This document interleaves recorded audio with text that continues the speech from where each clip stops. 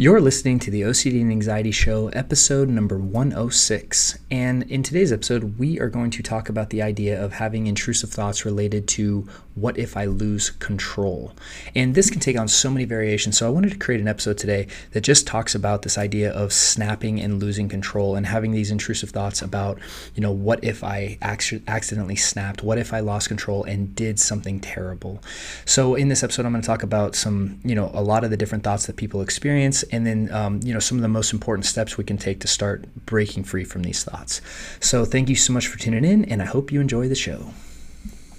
Hi, I'm Matt Cotty, and I'm a licensed clinical social worker, and I specialize in helping people take their lives back from OCD and anxiety. And on this podcast, I'm going to share with you simple tools, strategies, and principles that will help you on your journey to recovery.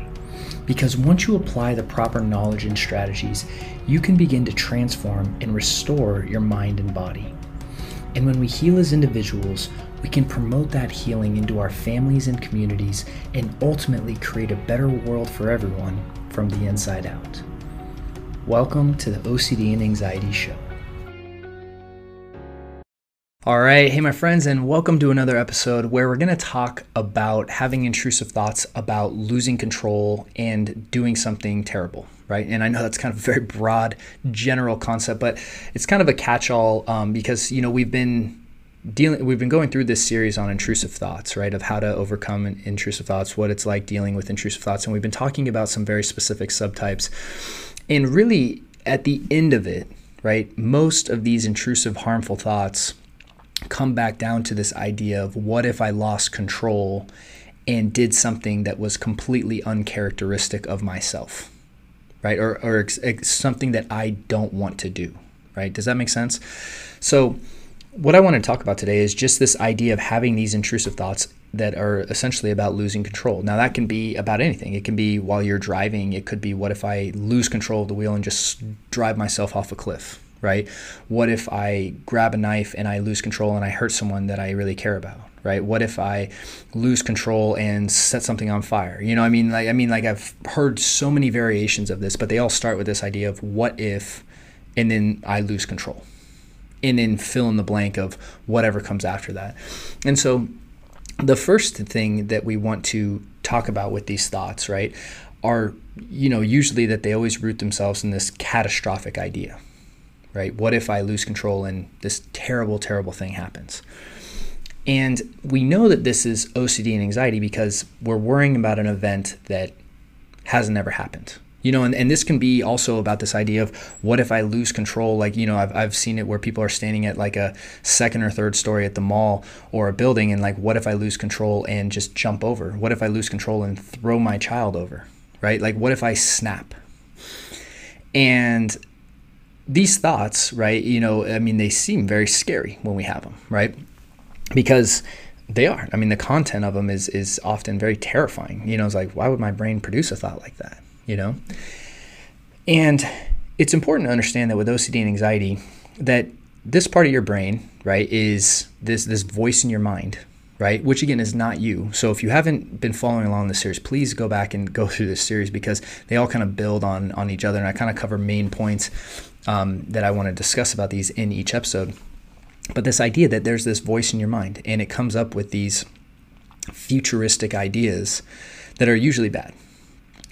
Notice how the voice in your mind usually doesn't come up with this idea, like all these ideas about you winning the lottery and you getting your dream house in this random island and all these other crazy things that could happen in life as well. It usually goes bad.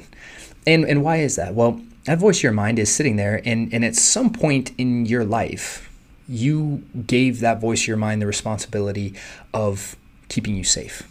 So what does it do? It comes up with potential dangers and then tries to solve them. The problem is that it can't predict the future.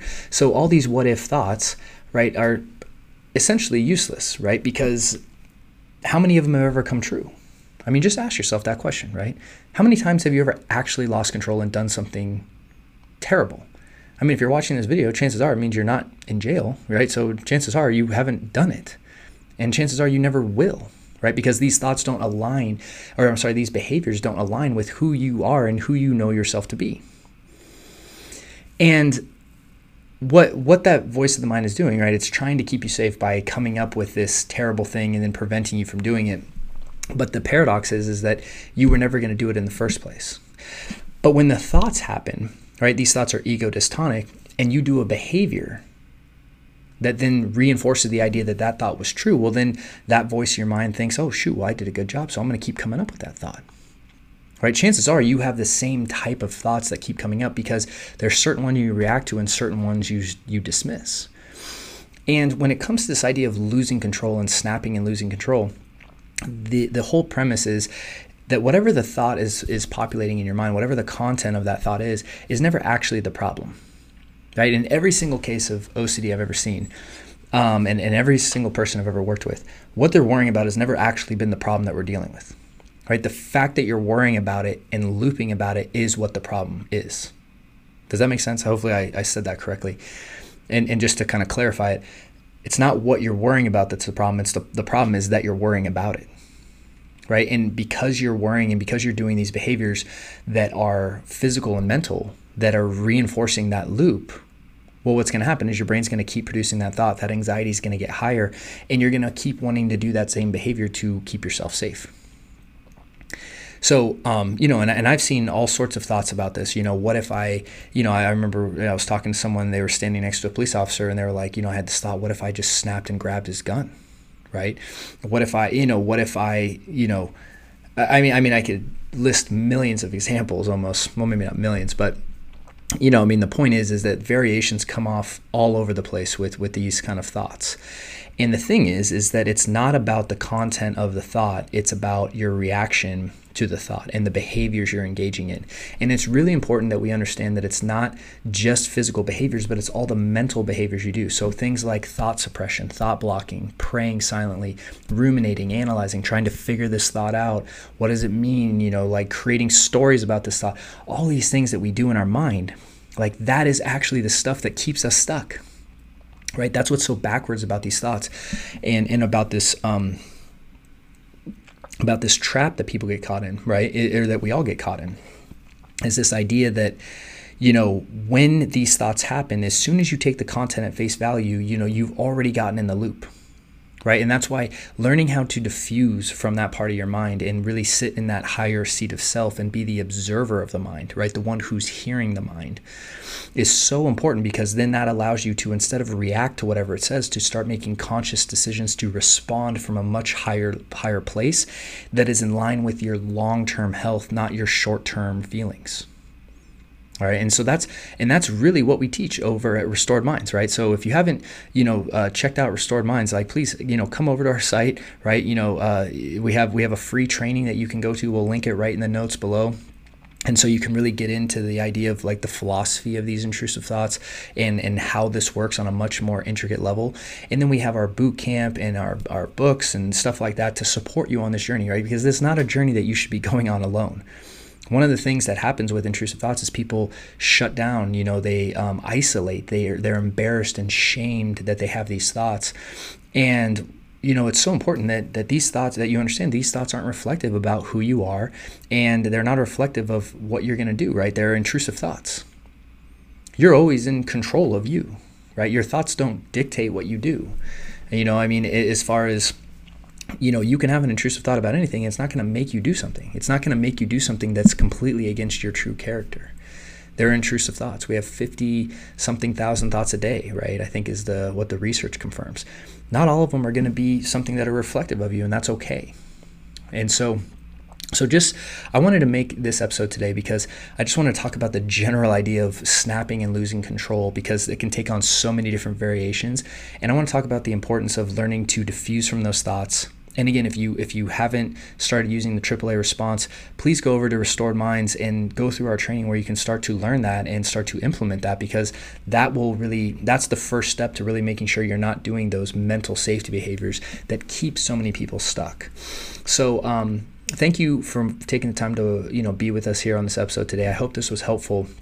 And again, please continue with this on this series on intrusive thoughts, because the more you can get this from different perspectives, especially the thoughts that you don't really struggle with, the more it's going to help you understand this loop from a much broader context and ultimately help your recovery. So next episode, we're going to start diving into some of the intrusive sexual thoughts that people have, as well as some of the intrusive thoughts about their religion and faith. So thank you again for taking the time to hang out. Check out the links below, because those are some resources that can get you started on your journey to recovery. And with that said, we really appreciate your support also by liking and subscribing to this channel as well. And just to show your support by also sharing this with friends and other people you know that struggle. Thanks so much, guys. Look forward to seeing you in the next week's episode, and I hope you have a great week. See you soon. Thank you for listening to this episode. If you found it helpful, chances are others will too. So if you would please do me a favor and show your support by subscribing and leaving a review, I would really appreciate it. Also, if you're looking for a higher level of support on your journey, we have several resources to support you over at restoredminds.com. And we've even included some links right down below in the notes. Lastly, if you have any questions, you can email me at support@restoredminds.com. Thanks again for listening, and I hope to see you soon.